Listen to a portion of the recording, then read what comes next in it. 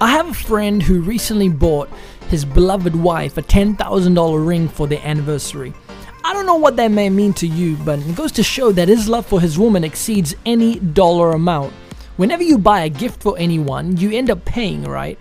I've never seen anyone walk out of a store without exchanging something of value. I've learned that the value of a gift is the price one is determined to pay. I know at times we may give gifts to others out of routine and ritual, but true giving is always meaningful and significant. God giving his son is a big deal.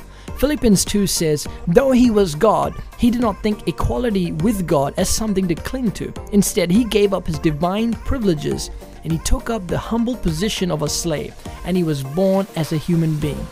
Jesus becoming human to express his love for you and I, it's a big deal. This is Joshua Singh, and you can find more information about me on joshuasingh.com.